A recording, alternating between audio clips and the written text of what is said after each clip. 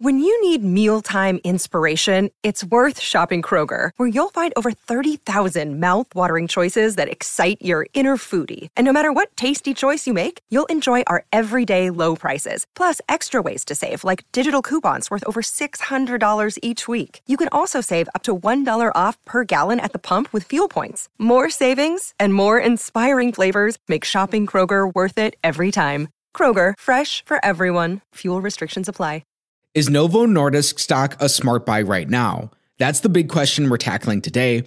Welcome to Global Value, and in this video, we're going to dive deep into a thorough analysis of Novo Nordisk, NVO stock, emulating none other than Warren Buffett, one of the greatest investors of all time. We'll scrutinize the key numbers that Buffett values most, and then we'll calculate 3 different fair values for Novo Nordisk to really understand what it's worth in today's market. Make sure you stay with me till the end because our combined fair value and rating might just take you by surprise.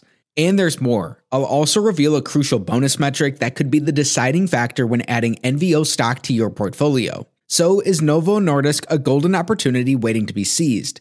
Let's find out together. Right now, NVO stock trades for $103.23 per share. Year to date, they beat the market by a ton. They're up 50% while the S&P 500 is up 19%. In the last 5 years, Novo Nordisk is one of the top performing stocks. They compound at 35% annually. In the last decade, they compound at 19% annually, really taking off and beating the market since the middle of 2021. When we go back before the global financial crisis, in the last 18 and a half years, Novo Nordisk has compounded at 21.5% annually. They crushed the market over this time. And that's not all for shareholders. Right now, they also pay a 0.72% dividend yield. These modest dividends are added to the gains in their stock, meaning Novo Nordisk has returned more than 22% to shareholders throughout this time. Novo Nordisk has made headlines for their drug Ozempic, which has had great results for weight loss. It's also in the process of getting expanded FDA approval for a secondary weight loss drug, Wegovy. These would be 2 highly sought-after blockbuster drugs for the company. This comes as the company is reporting record sales and profits on the back of these successful obesity drugs, and they have a growing number of health applications, including reducing the risk of major heart attacks or strokes in patients who are already obese. Right now, the company trades just $1 below its 52-week high. They trade $35 above their 52-week low. How big is Novo Nordisk? They're huge. They have a $457 billion market cap. So what does Novo Nordisk actually do? With roughly 1/3 of the global branded diabetes treatment market, Novo Nordisk is the leading provider of diabetes care products in the world. Based in Denmark, the company manufactures and markets a variety of human and modern insulins, injectable diabetes treatments such as GLP-1 therapy, oral anti-diabetic agents, and obesity treatments. Novo also has a biopharmaceutical segment constituting roughly 10% of sales. This specializes in protein therapies for hemophilia and other disorders. Now with that understanding, let's dive deep into their numbers like Warren Buffett using the Select 6 analysis. Starting with metric number 1, we want their average return on capital in the last 5 years to be above 14%. A normal business earns 7% returns on capital. When we look for a benchmark that's double this, we can build in margin of safety based on the quality of the company. Novo has earned insane returns in all 5 of these years.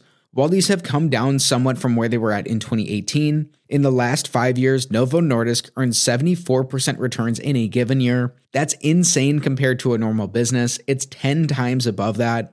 This is an insane check on metric number 1. In metric number 2, we want to see sales, earnings, and free cash flow growth to support their high returns on capital. In this time, their sales are up 77% from 2018 until today. Their earnings are also up by 80%, and most importantly for the company, their free cash flows have more than doubled up until today. That's huge growth across the board for Novo. It's great to see the company's free cash flows lead the way. Free cash flow is the lifeblood of any business. Ultimately, it's how businesses are valued. We're going to use 3 different methods based on their free cash flows to give a fair market value at the end of our video. So stay tuned. With all 3 of these up, it's a check on metric number 2. Metric number 3, we want to see earnings per share growth. This builds on our previous metric. We learned their earnings have grown by 80%. At the same time, Novo Nordisk has bought back 7% of their shares in this. This means they have greater earnings on fewer shares, so their earnings per share are up. They earned $1.76 in 2022. In their last 12 months, they earned $2.37 per share. Their earnings per share are up. It's a check on metric number 3. Novo Nordisk is looking really good so far. Can they keep this strong performance going? Metric number 4, we want to see free cash flow per share growth. This is pretty similar to our last metric. The only difference here is that their free cash flows have grown even faster than their earnings. Their free cash flows per share have more than doubled over this time. It's yet another check on metric number 4. So far through 4 metrics, Novo Nordisk is perfect. They have 4 checks. Before we look at the company's balance sheet and get into our valuation estimates, how about we check in on our bonus? Right now, Novo Nordisk pays a 0.72% dividend yield. Though this may be modest, we want to figure out if it's safe and if it can grow in the future. As our bonus, we want their dividends to be supported by their free cash flows. This has been the case in all 5 of the last years for Novo Nordisk. They've grown their dividends per share over this time as well, increasing these in the last 4 years and making sure that they were covered throughout this time. That's also the case today. It's exactly what we want to see.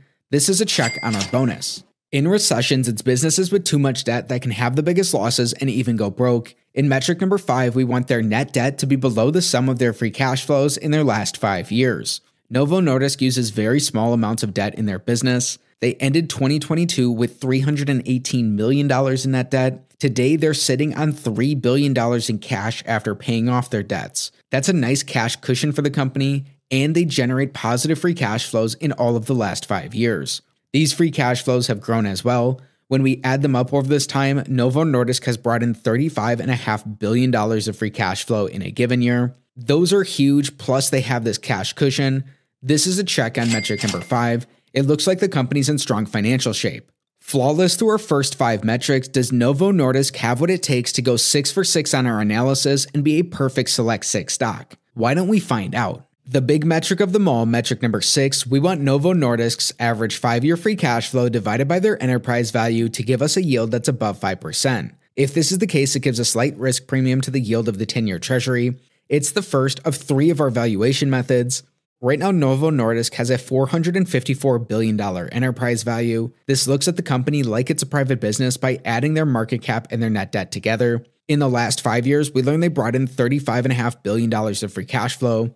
This means they bring in $7.1 billion in an average year. When we divide that by their enterprise value, we get a 1.6% average free cash flow yield. Today, they brought in $12 billion in their last 12 months. When we divide that by their enterprise value, we get a 2.6% current free cash flow yield. These both come in a lot below the yield from the 10-year treasury. They're also down less than half of the risk premium we were looking for. This means coming in all the way on metric number 6, it's our first and only X of the day for Novo Nordisk. Don't just throw this business out. You're going to want to see what our other 2 estimates are before you watch till the end of the video because their fair value and our rating may surprise you. Everything we've covered so far is important, but there's something missing. This, in my opinion, is the main reason to analyze Novo Nordisk. It brings us to use a discounted cash flow model to estimate their fair value per share. A DCF valuation, like any other model, means its outputs are sensitive to its inputs. It's based on their business predictability over time. Novo Nordisk has been extremely predictable in their past. This can better inform our assumptions, but it's up to you to figure out if they'll be accurate or not for the business. We're going to take their free cash flows and use historical assumptions to project these into the future. If we assume they grow at 16% in each of the next 10 years, then in the following decade, we'll assume that these grow at 10% annually. We're also going to add in their tangible book value to give an estimate of their net worth. If we want a market-beating 15% rate of return, which is what Warren Buffett looks for from his investments, at today's valuation multiples, an estimate of Novo Nordisk's fair value per share is only around $49. That's down less than half of their current stock price. Keep some key points in mind. Right now, the company trades for multiples that are way above where it's traded at historically. It's more likely that their multiples would contract in the future and would actually be a headwind to the business instead of expanding like they have in the past and benefiting the company. Right now, Novo trades for 37 times price to owner earnings. This is way above their median of 23.5 times in the last decade.